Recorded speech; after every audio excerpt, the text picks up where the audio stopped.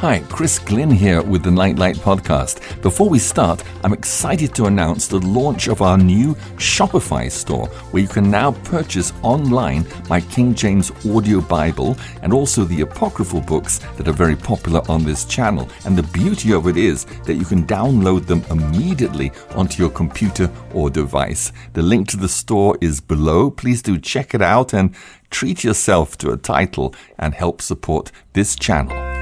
We have a guest tonight on Nightlight. And our guest on Nightlight is David Karan. Nice to have you back with us, Dave. Oh, it's so good to be back, Chris. Thank you so much for the opportunity and for having me once again. I always love being here, and I love to have the opportunity to speak to all of your listeners around the world. Always great to have you on the show, And Dave. in fact, I think it's because of the pulse that I've kind of gotten from your listeners around the world that I've chosen this next topic, because I think the last one that we did together was the one from the Sermon on the Mount regarding the do not swear. Yes, that's right. And I think just the feedback that we got from that and the number of comments that came in about how people really appreciated that teaching made me think, okay, maybe next time I'm on the call, I should do something from the Sermon on the Mount again. Okay, great. Looking forward to it. Yeah, and I personally really like the Sermon on the Mount for the simple reason that these are passages that we know so well that we can just brush by them without actually really thinking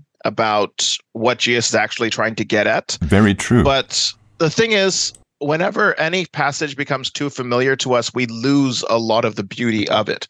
Because many of the times, the things that Jesus says, especially in the Sermon on the Mount, for us, they sound like very beautiful little platitudes. But actually, when you think about them in their absolute reality, it's some of the most difficult things that Jesus ever told his disciples to do. That's right. When I was going through it, when I was teaching it, and I'm not sure if you know this, but I taught on the Gospel of Matthew consecutively for almost 2 years. It took us 2 years to get from the beginning to the end. Wow. But we spent about 3 months in the Sermon on the Mount, just poring over it section by section and actually really trying to get down to the bottom of it. And so I'm excited to share some of that with your listeners today. Switch off and switch on to Nightlight. So if you have your Bible handy with you, Chris, can I ask you to pull up and find the book of Matthew or the Gospel of Matthew? We're going to read chapter 5, verses 38 through 42. Ye have heard that it hath been said, An eye for an eye, and a tooth for a tooth. But I say unto you, that ye resist not evil. But whosoever shall smite thee on thy right cheek, turn to him the other also. And if any man will sue thee at the law, and take away thy coat, let him have thy cloak also. And whosoever shall compel thee to go a mile, go with him twain. Give to him that asketh thee, and from him that would borrow of thee, turn not thou away. Okay, so this is one of those famous passages where it's almost become cliched in our culture. You know, this concept of turn the other cheek and give your shirt, and if someone borrows from you, or go walk a mile with them. I mean, it's literally become an idiom in our conversations. Okay, why don't you just go ahead and turn the other cheek? And it's become almost, I'd say, an anathema where people hate to hear this concept. What do you mean turn the other cheek? I don't want to turn the other cheek. If I turn the other cheek, then something is really going wrong. And that means that I'm a pacifist. It means that I'm allowing certain things to go on. And no, I actually want to get in there and, push my way around. And this passage, unfortunately, because it's not properly understood, or because it's become something that's been talked about a bit too much, that unfortunately we've lost the gold of it. Right, I'm sure. And so what I want to try to do is, in order to help us get a renewed sense of just how powerful this passage from Jesus is, I want to actually talk a little bit about the natural reality that Jesus is actually talking about going against here. Okay, sounds interesting. Because what he's talking about in this particular set of verses goes completely against the human grain. Yes, right. It goes totally against anything within our human nature, and anything actually pretty much in the nature of life here on this earth. As you know, sometimes I like to get into, various different sources. So I'm going to take us into a bit of science today, because I think that science is awesome. And as I've mentioned, you've heard me mention before in my recordings, I believe that if God is God, he's God of everything. And because he created everything, I believe that everything points to him. That's right. And so I love looking at things in the natural world to see how it points to the wonder of God's creation and then the commands of Jesus in a way that supersedes that. So every single living organism on this planet, especially as they start getting slightly more complex. And when I say slightly more complex, I mean down to like sea urchins at the bottom of the sea or bugs. All animals that possess a nervous system have this thing which is known as the limbic system. And the limbic system is basically the most basic fundamental neurological function for any creature on this earth with their neurological system. Okay. Whether it be a sea urchin, whether it be a mouse, whether it be a dog, whether it be a lion, whether it be a human. Right. If you possess a neurological system, you have got a limbic system. And what the limbic system does is it is hardwired to spot danger and to escape from it. Right. Because every single creature on this earth was created with an ability to preserve their own life. Yes. We are hardwired as human beings, and animals in this world are also hardwired for survival. Right. And so there's this thing that we have in our brains known as the limbic system. And the limbic system, every time it perceives something that's dangerous, every time it perceives something that's a threat, every time it perceives something in the natural world that it is not entirely sure about, a message gets sent to a part of the brain known as the amygdala. And the amygdala starts to produce signals to another part of the brain called the hypothalamus, which is responsible for producing your stress hormones, basically your adrenaline and your cortisol, to allow you to do one of two things, which is either to fight or to run away. I never knew that. And so anytime we encounter anything that our brain perceives to be new, that our brain perceives to be scary, that our brain perceives to be dangerous, instantly we'll start feeling the surge of energy, the surge of adrenaline, and our two responses will be to either run away from it or try to fight it as a way of running away and escaping. And this is common to, like I said, any creature on this planet that possesses a neurological function. Right. You're swimming underneath the water and there's a sea anemone there. You put your hand on it, instantly it closes up into a ball.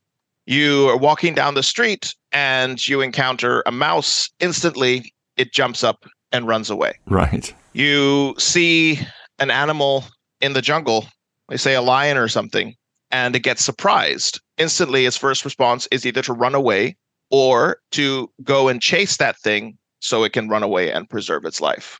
Human beings itself, when we're scared, let's say we're walking around the corner and we hear a noise that we didn't expect, or we encounter a situation that scares us, our default response is to either run away from it or to find some way to fight it so we can actually escape with our lives intact. And this is part of the way that we've been created. It's part of the wonderful complexity of the way that God made humankind and the way that God made this world. Wow, praise God. However, there is a part of our brain that we as human beings have that is developed far more than any other creature on this planet and more than any other mammalian creature either. And that is a part of our brain called the prefrontal cortex. And the prefrontal cortex is actually the logical part of the brain which allows us to actually think through things and process. Wow, I'm learning a lot. And so when we face something that's scary and we face something that catches us off guard, our natural response is for fighting it or fleeing away from it. But we have the ability with our prefrontal cortex to actually start thinking about what does this actually mean and what do I actually do in a situation like this. Right. And so through that logical thinking in the prefrontal cortex, that part of your brain actually reasons with the limbic system and says, hey, that noise, it was just a creaking door. You don't have to be scared of it. Oh, that noise, that was just something falling down by the street. It's not near enough for you to cause any danger. And so that's why we're quickly able to, when something scares us, to be able to actually go on and deal with our lives, because now there's something that explains it and gives it meaning. But let's suppose that it is actually something that is dangerous, or it is actually a situation where we encounter something that does pose some threat. The prefrontal cortex actually allows us to be able to figure out how to deal with that situation. Interesting. So, okay, I'm in this situation and there's an option I could run away, there's an option I could fight, or maybe I could do this as a way of fixing this situation. Now, it takes a little bit of time for the prefrontal cortex to be able to actually process all the available information that's there. So which is why it's usually, because the response from the limbic system is instant, that most of us make the split decision to either flee or fight in a particular moment before we actually allow our prefrontal cortex to properly process all of this. So where am I going with this? Yes, I was wondering. There are some people who we look up to and admire. And there are some individuals that we actually celebrate through stories who have this incredible ability to supersede the very basic fundamental biology of preservation in a way that supports a cause that is greater and a cause that is stronger than their natural way of feeling. Right. We call these people heroes, right? Yes. We call them superheroes even, and we make movies about them. That's right. Because these are people who have an incredible ability to be able to put aside their natural expected response for wanting to save their own lives. And they have this incredible ability to actually go into situations that other people would find terrifying and go into situations that actually other people would find extremely dangerous. And they do it because they are connected to a cause that is greater than themselves. Right. And because they believe in a truth that is greater for themselves than themselves. Yes. So think, for example, about a firefighter. Fire is one of the most basic things that human beings and animals are afraid of. We see a fire, we run away from it. And yet you have people who actually go into the fire to rescue people who are stuck inside and to put it out. And that just goes against the average human brain, because like, how do these people have the courage to actually run back inside that house and pull the people out of there? Do you think they're not afraid? No, of course they are. Do you think their genetics are not screaming at them to get out of there as fast as possible? Of course it is. Do you not think that their brain is on overdrive and their heart is beating just as fast as yours and everything in them wants to run away from that situation? Of course. What pushes them in there? Good question. Because they are aligned with a cause that is greater. And because they are connected to something and they see themselves as somebody who is playing a part in a bigger story that means so much more than just their own life. Wow, that's right. But through being a part of this movement of being a firefighter, they are able to actually preserve other lives at the cost of their own. And so what they do is, in basic training, when they go through the training, they consistently talk to them about these scary situations that they're going to find themselves in. They consistently talk to them about how to be faced with a fire. And then they ask them, well, what's your motivation for being faced with this fire? What is the motivation? And they're like, I want to save one person. I want to get them out of there. I want to show that I can bring another human being back to safety. I want to show that life and hope is not lost. And so they'll make them go through this and say it to themselves over and over and over again to basically drill it into their prefrontal cortex to the point that their logical part of the brain starts overtaking their natural response. And then when they start exposing them to smaller fires, the person who's training them will say, what is your motivation for going into this fire? What is your motivation going to this fire? And they will repeat to themselves the same thing. I'm going into this and I'm facing this because for this reason, because I want to save this person, because I want to make a difference, because I don't believe that an accident that happened should remove a human life. I believe that human life is valuable. And what happens is as they start facing it and conquering their fear in smaller ways through the logic of the prefrontal cortex, giving them that reasoning for a cause that they're connected to that is greater, they're able to put their self-preservation on the side, which means when they're faced with a situation that most people run away from, they run towards it. Not because they're not scared, not because they don't have any ability to preserve their own lives, not because they have some brain damage that doesn't make them or allow them to feel any fear. Right. It's just because they have hardwired in their brains a cause that is greater than themselves. Wow. And a truth that is worth giving their own lives for, that they're willing to put aside their need for self-preservation in order to save another life. God bless them. And we see this in firefighters. We admire them. We see this in people who go into dangerous situations, rescue people. We admire that in them. And then we take this and we commercialize it and we put this in our movies and we love and admire superheroes. I mean, there's this superhero movie franchise, which currently is like the biggest movie franchise of all time. And it's the Avengers movie series. And you have all these incredible superheroes. You know, you have Spider-Man, you have Captain America, you have Iron Man. You have all these incredible superheroes, and one of the things that everyone admires about them is their ability to get into situations where everyone is running away from and they're powerless to do anything about it. And these people are going in there and making a difference. That's true. There was one such movie which released at the end of 2018 and 2019, which is actually a culmination of 15 years before of these stories being told about these superheroes.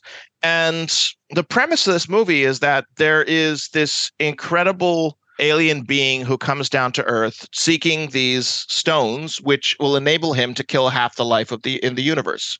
And he succeeds. And there's only one half of the universe population left alive. And there's one guy who was a superhero, kind of got lucky because everybody else who he knew kind of died, but he was alive and his wife was alive and his kid was alive. When they come to him later and say, we want to do some time traveling so we can actually go back and fix this so we can find a way of bringing all these people back to life. And he says, I actually don't want to risk that because what happens if we change everything and I lose what I've gotten? So I don't want to do that because I love my wife and I love my kid. It's a risk that's too great for me to take. This person says, look, everybody lost something and everybody's suffering. You have to make the choice. What is the most important thing to you? Is those personally that you love, do they mean as much to you as half of the universe who you could have the potential to save? Gosh, what a choice. And so he finally comes around and he says, okay, I'll go, but as far as I need to. But the thing is, if it starts looking like it's going to threaten my family in any way, then I am not going to go all the way. Fast forward, the movie goes through a bunch of twists and turns. It ends with a final scene where in his hand, he has the power to reverse the entire thing, but it will cost him his life. And in that moment, he takes the decision to sacrifice his own life to bring the whole of the humanity that was lost and the people from the planets that was lost. He makes that decision in that moment to sacrifice his own life in order to bring that about. And that is such a powerful scene in the movie. It is actually voted as one of the most powerful movie scenes of all time. And many people left the theater after that in tears. They're like, I wish we could be like that. That is such a heroic moment. I wish there was a possibility for someone to actually be able to be so self-sacrificial, to be able to actually go and sacrifice their own life without any thought for themselves, even though they do know the stakes that it involves, even though they do know what they're giving up, but they are so hardwired that regardless of what they have to give up to get it, or regardless of what the personal cost is to themselves, they are able to make that heroic decision to give up everything for that cause that is greater that they believe in, and for that truth that is stronger than anything that their natural human tendencies are turning them against. And that's why we call these people superheroes. So why am I going there? I'm going there because the reason why we have a lot of issues with some of the content of Jesus's words in the Sermon on the Mount is because our culture right now has a lot of very popular buzzwords. Right. We talk about self-love, we talk about self-preservation, we talk about self this and self that, and that's fine, but you'll never be a hero. Because the very definition of a superhero is someone who is aligned with a cause that is greater than themselves and has a love for something that is completely outside of oneself. That's true. And it is only when you have that love that is greater and that cause that is stronger that it will actually enable you to overcome your natural feelings and to overcome your natural response to be able to escape. Right. So instead of running away or fighting back pettily, you willingly give yourself to a greater cause. That, I believe, is what Jesus is getting at with his words. That is what I believe Jesus is speaking to when he's calling his disciples to give their lives for the kingdom of heaven. He's calling them to do things that are completely outside the zone of the natural human tendencies. That's right. He's calling his followers to do things that are completely opposite to what we naturally want to do. Yes. He's calling his followers to completely change their basic fundamental reactions to things for a cause that is greater and a love that is stronger. Basically, he's calling each and every one of his followers to have what has been coined the superhero gene. What's a superhero gene? The superhero gene is what people call the alignment to a cause that is greater than oneself, which is driven by love and devotion to something that is completely outside of oneself. Right. And this is the calling that Jesus places on every one of his followers. But it's not just the call that Jesus places on his followers. This is the very definition of how Jesus himself lived his life. Because Jesus, actually, if you look at it, he was the ultimate superhero. He was. I mean, you want to talk about someone who gave their life for a cause that was greater and a love that was stronger, and who consistently did things that were completely against the human grain. Why he could walk towards his execution while all his disciples around him panicked and fled, why he could reach out and touch somebody and heal them while everyone else was shrinking away, why he could face up to crazy storms while everyone else is panicking and hiding, why he could just consistently reach out with love and compassion, after going days without proper food and proper sleep, and all his disciples are just trying to get some rest or just trying to find some food, and please send them away because right now we need to take care of ourselves. Right. You want to talk about someone who actually had that ability? The best person to look at is Jesus. Absolutely. And Jesus consistently talked about his calling.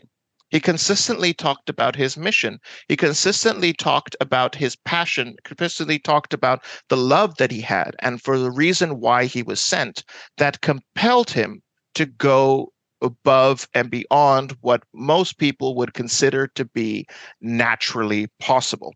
So, Chris, if you can pull up John chapter 10, if you have it, and if you can read verse 11 to 18 for us. I am the good shepherd. The good shepherd giveth his life for the sheep. But he that is an hireling, and not the shepherd, whose own the sheep are not, seeth the wolf coming, and leaveth the sheep, and fleeth. And the wolf catcheth them, and scattereth the sheep. The hireling fleeth, because he is an hireling, and careth not for the sheep. I am the good shepherd, and know my sheep, and am known of mine. As the Father knoweth me, even so know I the Father, and I lay down my life for the sheep. And other sheep I have, which are not of this fold, them also I must bring, and they shall hear my voice, and there shall be one fold and one shepherd. Therefore doth my Father love me, because I lay down my life, that I might take it again. No man taketh it from me, but I lay it down of myself. I have power to lay it down, and I have power to take it again. This commandment have I received of my Father. Okay, so Jesus actually speaks to this in a very interesting way, and I hope that everything we've discussed over the past few minutes helps to put in context what's happening here. So he says, imagine there's a shepherd, and imagine there's someone hired to watch the sheep, and a wolf goes and attacks the sheep. The one who's just hired to watch the sheep turns tail and runs away. Why is he running away? It's the natural human response. And what is the cause that he's attached to? I'm just here for the money. I'm here to get my money, and that's why I'm watching the sheep. So if I run away, I'm not going to get paid. But if I run away, I'm not going to die. And right now, the money doesn't mean as much to me as my life. And so he turns and runs because his allegiance is to himself. And his cause, that is, I need to get paid so I can have the money that I need so I can live my life. That cause is not greater than himself, because the reason that he's there working is for the preservation of himself. Therefore, when his natural instincts kick in, the first thing that he does is he runs away, and he's true to himself. That's right.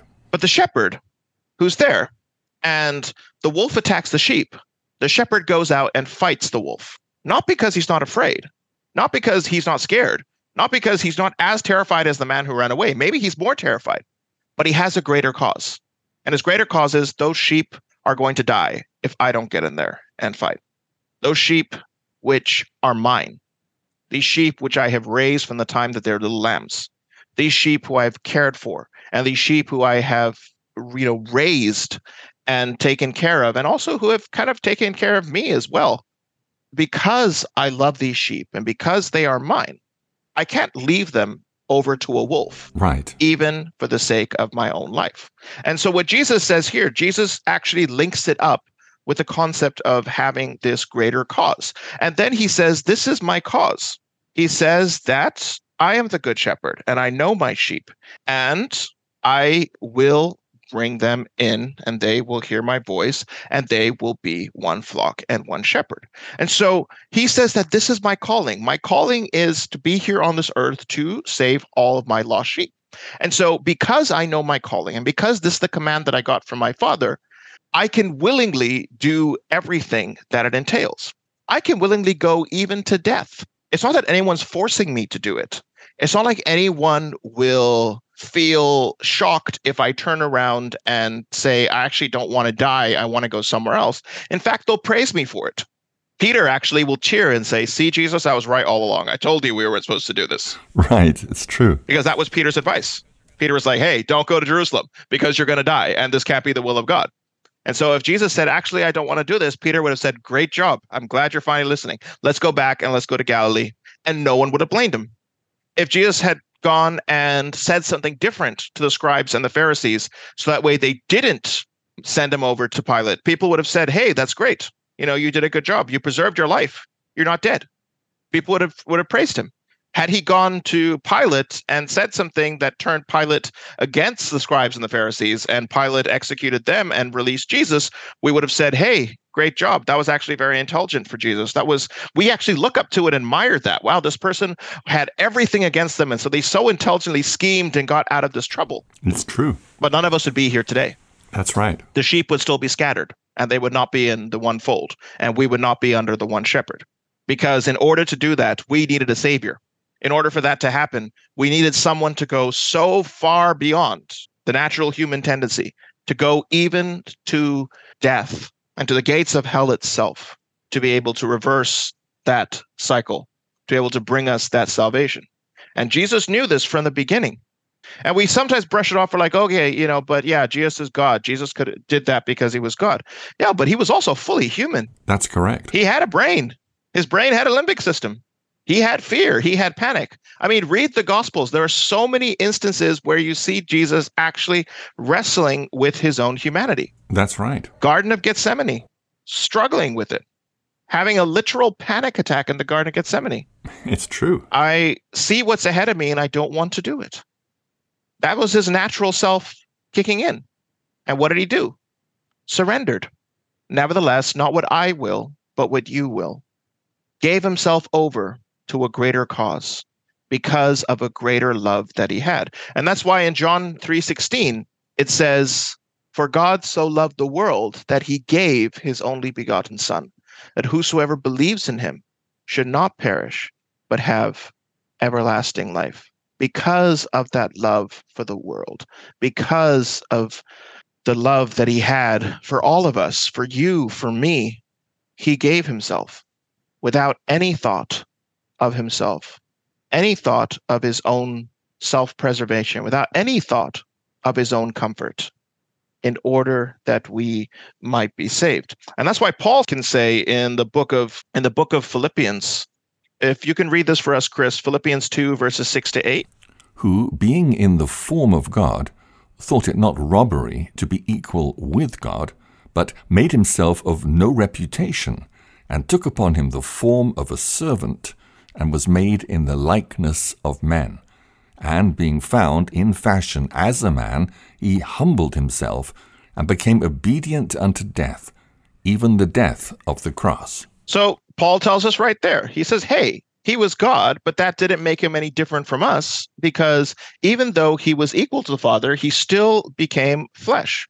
And in every bit of the likeness of the flesh, completely bound to all the limitations of the flesh, he still went and did all that he did. Thank you, Jesus. That's why when he calls us to follow him, and he calls us to walk in his footsteps, and he calls us to actually be able to sacrifice our lives and our comfort and our natural ways of operating, he knows, first of all, exactly what he's talking about, and he knows that it's possible for that to happen for us as humans, because he, as a human, did that. And that's why he called to his disciples in Matthew chapter 10 and said, whosoever shall not take up his cross and follow me is not worthy of me. For whosoever shall lose his life for my sake shall save it, but whosoever finds his life will lose it.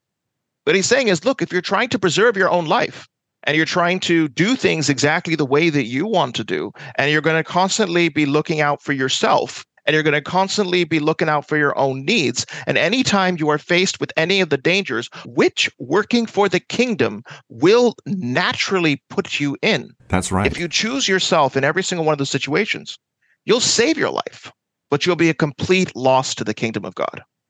Because every single situation that you were in where you could have made a difference for that greater cause and for that greater love, you didn't. And that's going to be a loss for the kingdom. You would have saved your life, but you would have lost it ultimately. But those who will lose their lives, those who will face these situations, those who will face these crazy, difficult things where everything in you is telling you to run away, and you give of yourself, you give of your time, even when you don't want to. You give in situations where you feel that it's incredibly uncomfortable.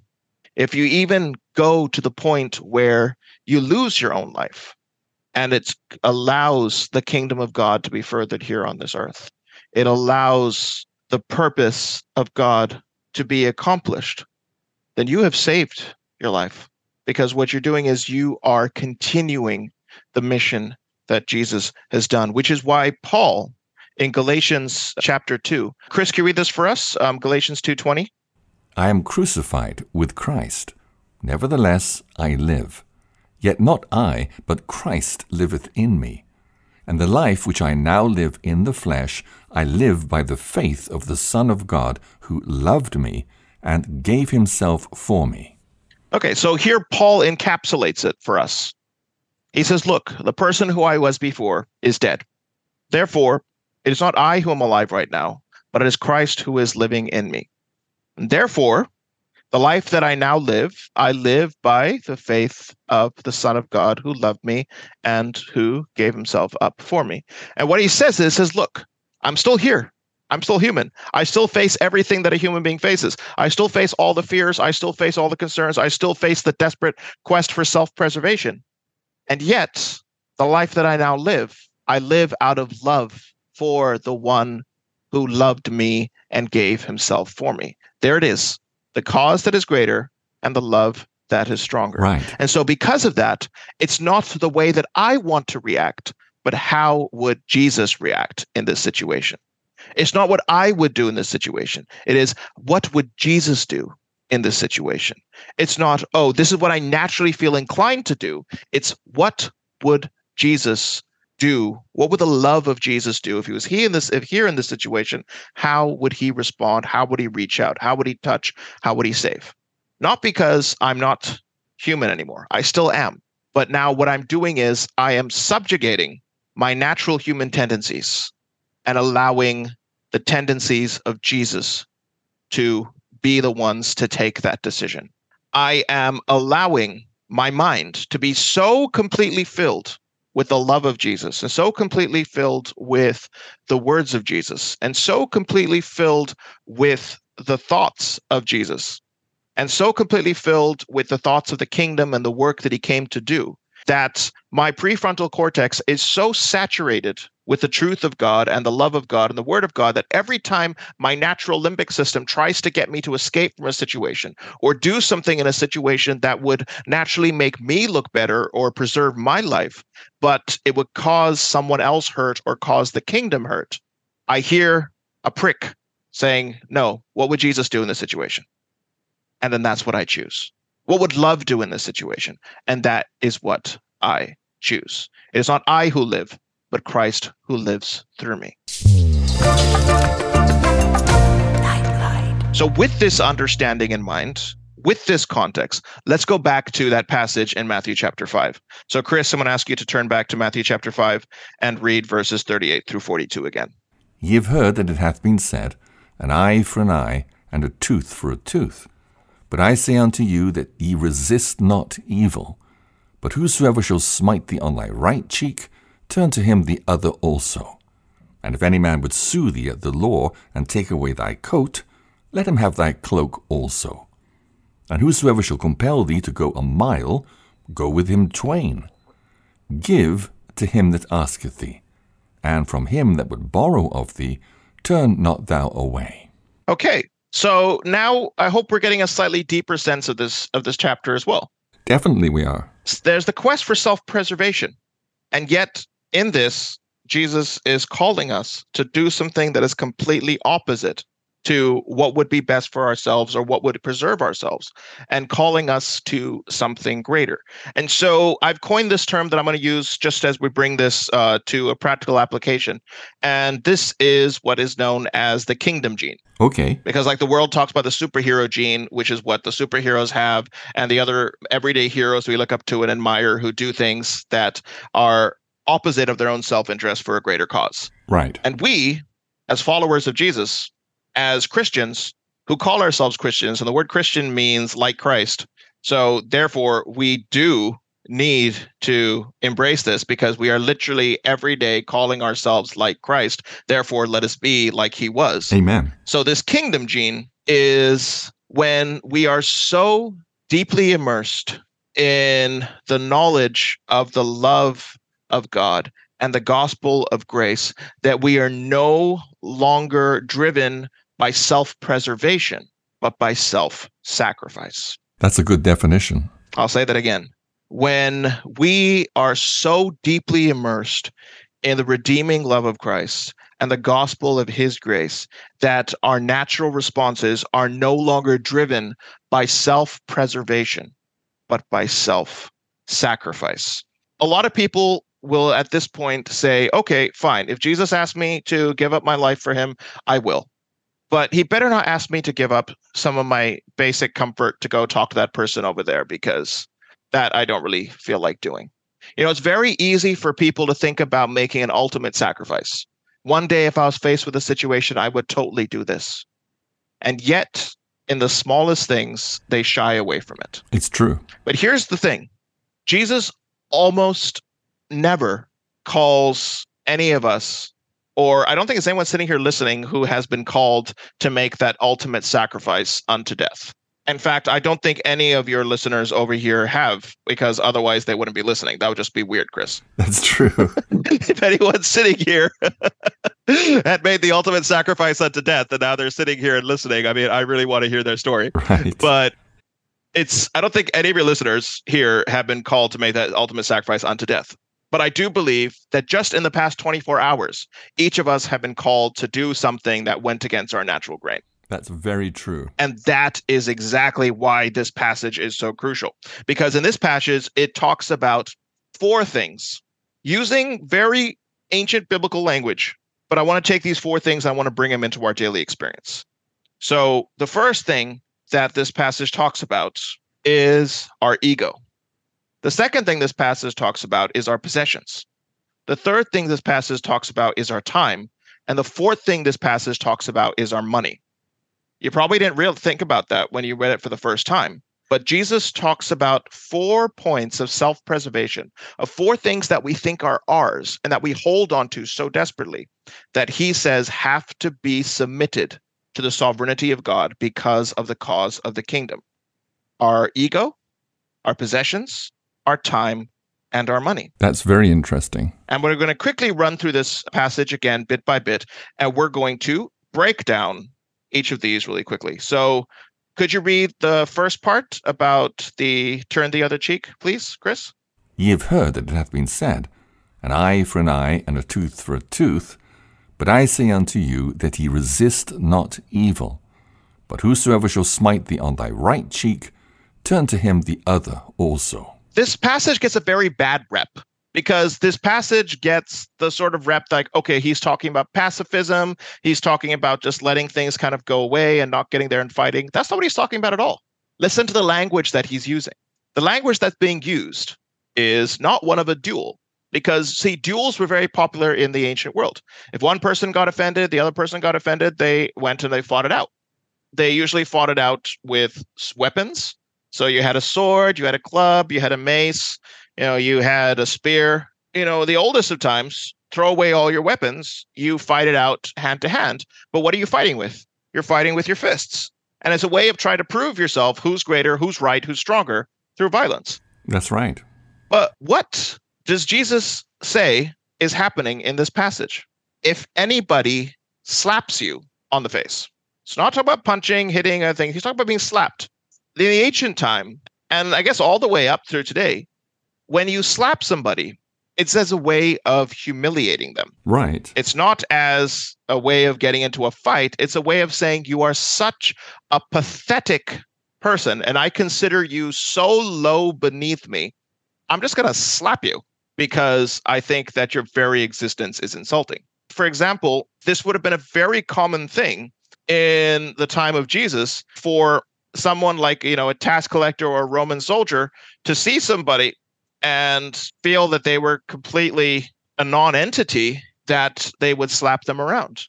Jesus himself, at his trial, was slapped multiple times. That's right. By the high priest and by the scribes and Pharisees there, because they were mocking him and they felt that he had so shown himself to be such a horrible blasphemer after saying that he was the Son of God, that they felt that he was worthy of mockery. And so when he says slapping on the cheek, what he's talking about is an extreme humiliation, because that's what it was. That's right. What he's talking about in this situation, so let's just take that out and read in this context. If you are extremely humiliated for something that is right, what are you going to do? Are you going to turn around and fight back and try to force that person and everyone around to see that, no, what I'm doing is actually right? Or are you going to say, all right, you can carry on with that, but I'm not moving anywhere. I'm not going anywhere. You can humiliate me. You can shame me. You can call everything I do into question. You can ridicule me. I'm still going to stay the course. You can slap me on my right cheek and slap me on my left. I am not moving anywhere. Wow. Amen. Praise God.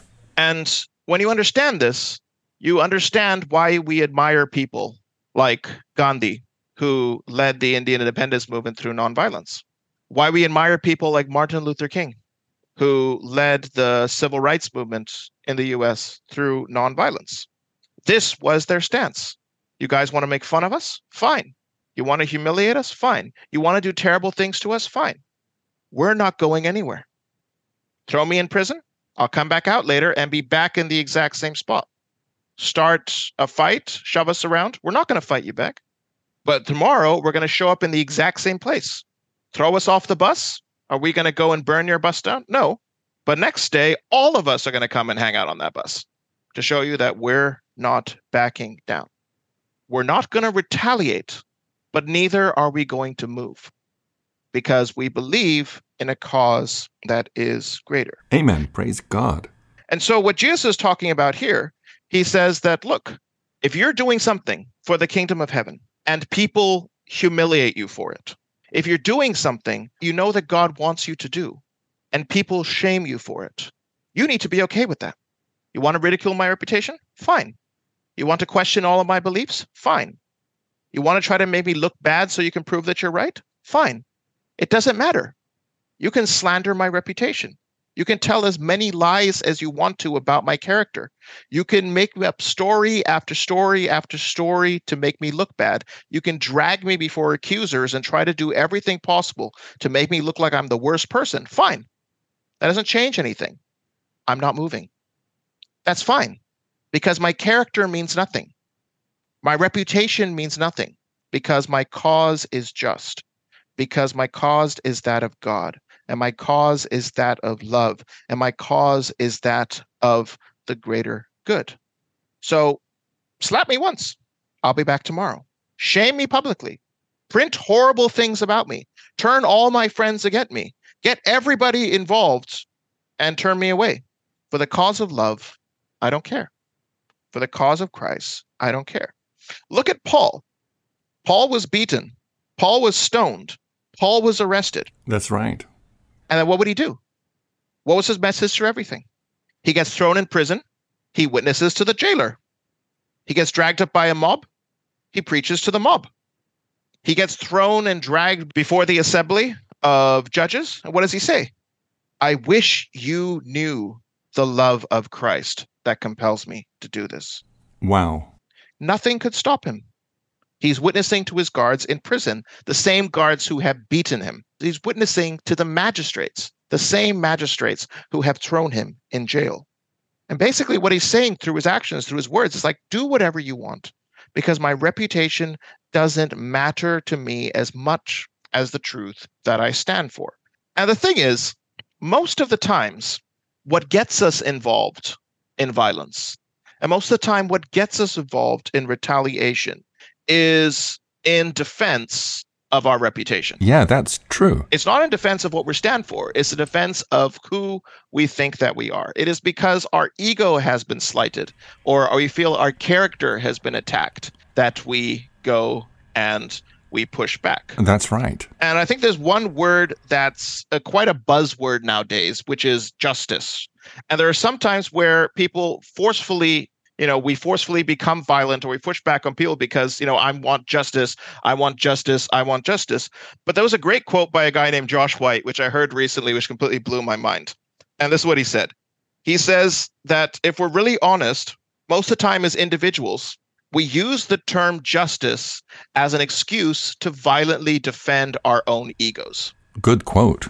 We feel that our egos are being hurt, and so we go and push back. We feel that our character is being called into question, and so we go into and push back. We feel that other people are being unfair to us or slighting us, and we go and push back. But what Jesus calls us to do is something different. See, that doesn't mean that justice does not exist in this world.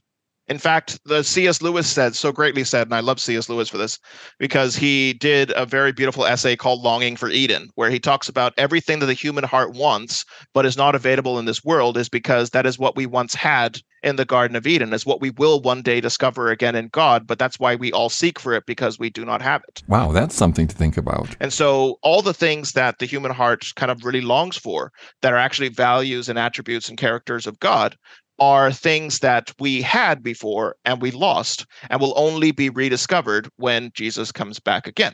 And so, for example, something such as justice, it's not that the fact that we as human beings, we want justice. It's because it is a good thing, and it is something that will once again happen when Jesus returns on earth, and when he comes and restores his kingdom, all of us will be living under his rule, and every bad deed will be accounted for, every good deed will be rewarded, and everything will be perfect. And so because we believe in that coming future, and because we believe in the fact that Jesus is going to win the ultimate victory, and because we believe that right now what God wants us to do here on this earth is to stand for his cause by putting his cause above our own need, by putting his cause above our own character, by putting his cause above our own reputation and above our own pride and our own ego. So because of that, we can stand in the place where God has put us, around people who will make fun of us, around people who will slander us, around people who will try to humiliate us. And we can say, do what you want. I still love you because Jesus loves you. Amen. Are you going to make fun of me? That's okay. I love you. Are you going to try to intentionally hurt me? That's okay. I love you. Are you going to try to drag my name through the dirt? That's okay. I love you. Are you going to spit upon everything that I hold dear and make fun of my beliefs and fun of everything I've supported? That's okay. I love you, and I'm not going anywhere because the love of Christ compels me. And that is what Jesus is talking about. That's right. We're not called to make people pay when they hurt us. We're called to endure in love, because that's what love does. Love endures. It doesn't mean that it doesn't hurt. Of course it hurts. It doesn't mean that we're not going to want to fight back. Of course we want to do it. The natural desire for self-preservation is huge. It's ingrained in us. But because of the love that is greater and a cause that is stronger, we choose to submit to the kingdom and choose what Jesus has to say. That's why when it comes to defending our ego, which is a natural desire, we surrender that to Jesus. Nightlight. What a delight. I'm going to give us 4 things that we're going to do before we close. Just like the firemen. And remember how we said that when the firemen, they're training, they keep telling themselves and giving themselves affirmations that they keep saying that allows them to actually start rewiring certain patterns of their brain.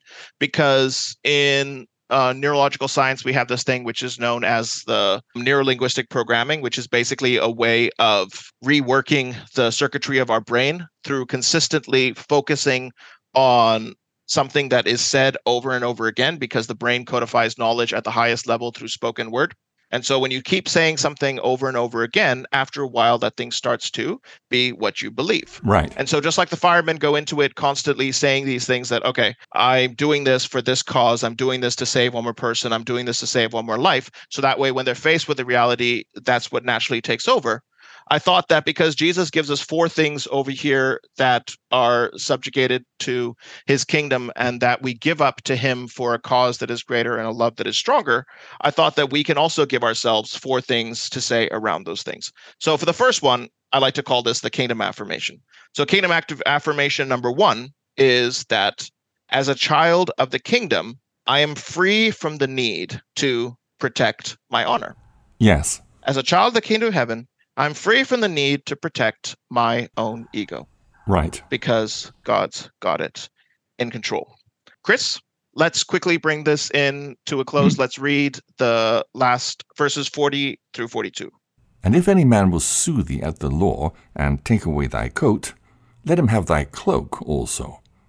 And whosoever shall compel thee to go a mile, go with him twain. Give to him that asketh thee, and from him that would borrow of thee, turn not thou away. Okay, so the second thing that Jesus is asking for us to give to him as part of the kingdom is our possessions. It's a picture of someone unrighteously and unlawfully taking you to court for something that is not theirs. It's something that you have. They want it from you. They're suing you for it. And what does Jesus say? Give it to them.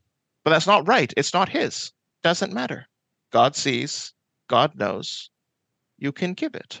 Right. As a child of the kingdom of heaven, you are free from the need of protecting your possessions. As a child of the kingdom, I am free from the need to protect my possessions. Why? Because a man's life does not consist of the abundance of what he has. That's right. Jesus consistently told this to the people that he was around. Remember the parable of the rich fool? Yes. The reason why he told the parable of the rich fool is because while he's teaching, two people get up and they're like, hey, make my brother give me what he owes me. And they start arguing about a piece of land. And Jesus is like, beware of covetousness, because a person's life does not consist of what he owns. And then when he's talking in the Sermon on the Mount a little bit later, he says, do not lay up treasures on earth. The moths will corrupt and it will rust and thieves will break in and steal. He says, lay up your treasures in heaven, because where your treasure is, there will your heart be also. And so why will you go to court with somebody to prove that this actually belongs to you? Because you really feel that this means enough to you that you're willing to spend all this time to go and fight for it. And Jesus says, if that's your point of view, you are looking too much to your things. That's right. You are too attached to the things of this world that you are willing to fight so hard for them that it takes you away from actually doing what the kingdom needs. Good point. He doesn't say it's bad to have possessions. He doesn't say it's bad to have things that are yours. He doesn't say it's bad to own stuff. What he's saying is your perspective on the stuff that is yours. If you are so wrapped up in your own things and so wrapped up on this is mine, this is mine, this is mine, that you're willing to spend days, weeks, and years fighting somebody to prove that something is yours, then that means that there's probably something wrong with your perspective. Why? Because who owns the cattle on 1,000 hills and the wealth in every mine? God. Your heavenly Father. Where are you going at the end of this life, and where are you going to spend all of your eternity? Not here on this earth, not with all your stuff, but in heaven with Jesus, with the rewards of all that your sacrifice has earned. Yes, that's right. It's natural to want to hold on to your things. It's natural to want to hold on to stuff. But if you have a perspective that everything you have is a gift from God, and you know that your time here is precious, and so you need to be using it for the Lord, and you have that perspective, then if something comes up where you are required to relinquish part of your possessions, or where part of your possessions can be used better for helping others, it goes against the human grain. But as Jesus says, as a child of the kingdom, you are free of the need to protect your possessions, because number one, they are a gift from God, and so God will supply. Number two, they're not going to be with you forever, and your focus should be on eternity. And number three, whatever moves the kingdom of heaven forward is where your focus should be. And then he talks about being forced to go 1 mile with somebody. And this was a practice that would take place very often in Israel, because Israel was an occupied territory. And as an occupied territory, they were under the boot of the Romans. And there was a code in Roman law that if a Roman troop was going through a certain place, they could actually make you carry their baggage. Really? And so if a Roman troop was coming by and they had heavy bags, they could actually pass by a family having a picnic, and they could pull up the father and give the father the bags and order him to travel with them to the next village and carry their stuff. Gosh. I mean, you want to talk about an unjust society? This is like the most unjust of all. For sure. This is a very real reality that they would have faced. This is why when Jesus was struggling to carry his cross, a Roman soldier could walk over, grab somebody and say, hey, carry his cross for him. It's there in the context of Roman law. Interesting. And Jesus says, if somebody forces you to go 1 mile with them, go with them 2 miles. If somebody forces you to carry their burden, do it willingly. If somebody takes up your time to do something that seems to be an inconvenience for you, who knows whether or not this is an opportunity that God is placing in your path to be used of him. That's very true. There's another great quote which I heard recently that says that the Christian life is basically a series of divine inconveniences. Right. God will consistently place things in your path that seem like an inconvenience. God will consistently place things in your path, opportunities to talk to other people, opportunities to give of yourself, opportunities to reach out, where who knows where the miracles in that lies? Who knows where the fruit in that lies? Who knows which lives that you have the opportunity to touch then that will be their only chance or only opportunity. That's right. But if you're looking at your time as mine, everything will seem like an inconvenience. And for those of you who are parents, you will know that as parents also, your life is a series of divine inconveniences. And that's why you have parents who have such a difficult time making the transition, because when they're parents, it's so difficult. This is mine, this is mine, this is mine, this is mine.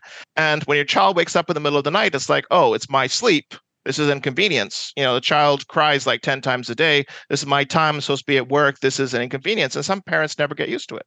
But some parents have a perspective as this is my child. Wakes up, oh, it doesn't matter. He's hungry. Let me feed him. He needs to be walked around. I'll do that. I do it willingly. Why?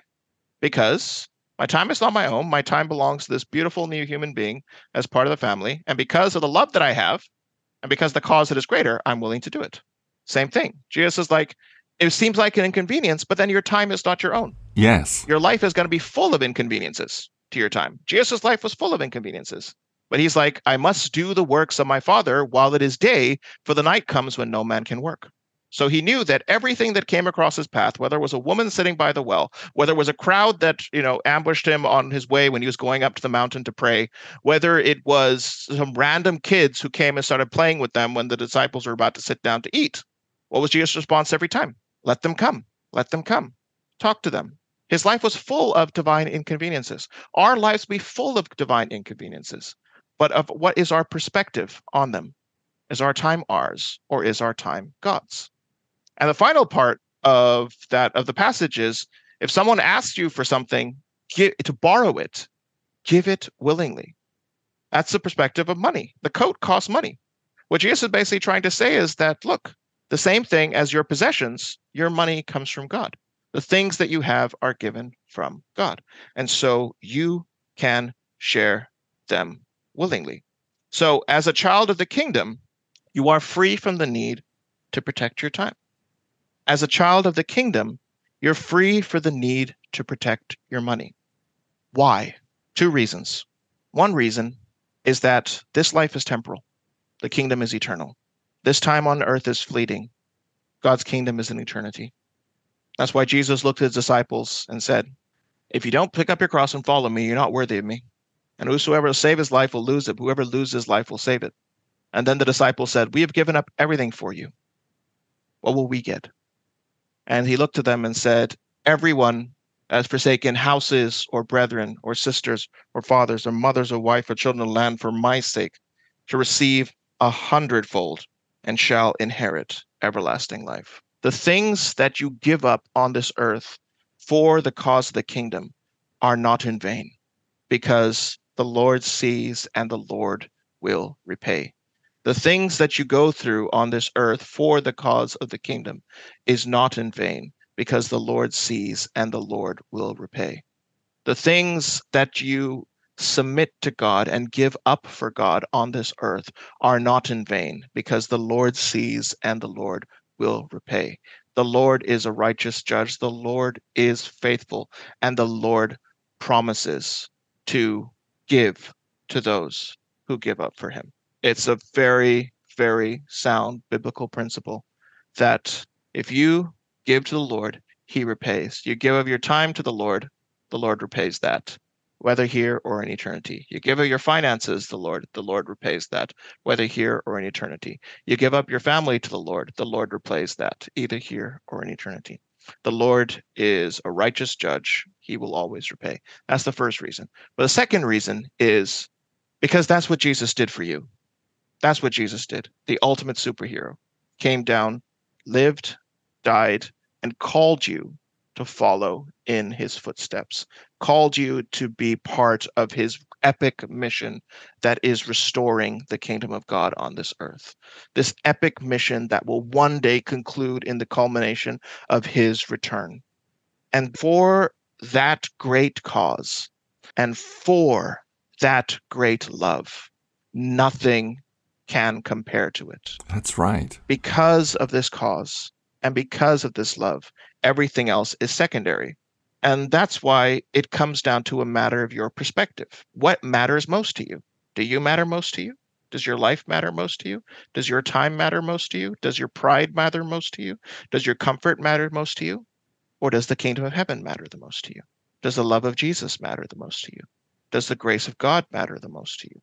Because if you are focused on yourself, if you are focused on your comfort, if you are focused on your time, if you are focused on your possessions, then Jesus will never be enough for you. And the kingdom of heaven will always be an inconvenience. If you are focused on the things that you have and what belongs to you, then the things of God will actually appear hateful to you because of what it costs. But if you have surrendered yourself to the Lord and you are filling yourself with his love and with his word and with his truth, your desire will be towards him. And when he is your ultimate desire, everything else becomes second place, and you freely give up everything for him. As Paul said, and we'll close on this because this is the powerful verse that I wanted to remind you of once again, which we read earlier. I am crucified with Christ, therefore it is not I who live, but Christ who lives in me. Therefore the life that I live by faith in Christ, who died for me and gave himself for me. So this then is your challenge going forward.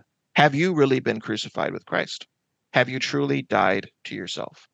In embracing the call of Christ, have you truly thought it through and seen what it meant to your desires, to your will, to your conveniences? And have you truly taken on the mind of Christ to the point where when you're faced with situations, you choose what Jesus would choose? When you're faced with inconveniences, you choose what Jesus would choose. When you're faced with opposition, you choose what Jesus would choose. Because that's what it means to be crucified with Christ. That's what it means to be a hero, which is what each one of us are called to be. That's what it means to be a child of the kingdom, which each one of us are called to be. Those who surrender our pride, our possessions, our money, our time, and our very life to a love that is greater and a cause that is stronger. This cause is the kingdom of heaven, which will one day be restored. And this love is the God of heaven, who stepped out of heaven because he loved you. Do you love him? Are you living for the kingdom of heaven? Look at your perspectives, look at your actions, and evaluate whether or not you truly are crucified with Christ. And if you are you choosing to live as Jesus would have you live? Thank you, Chris.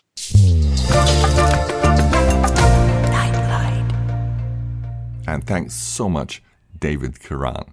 By the way, we're posting a new Nightlight show at 1800 GMT every Sunday, and sometimes there'll be a post on Thursdays as well, but the Sunday show will be regular at that time, 1800 Greenwich Mean Time.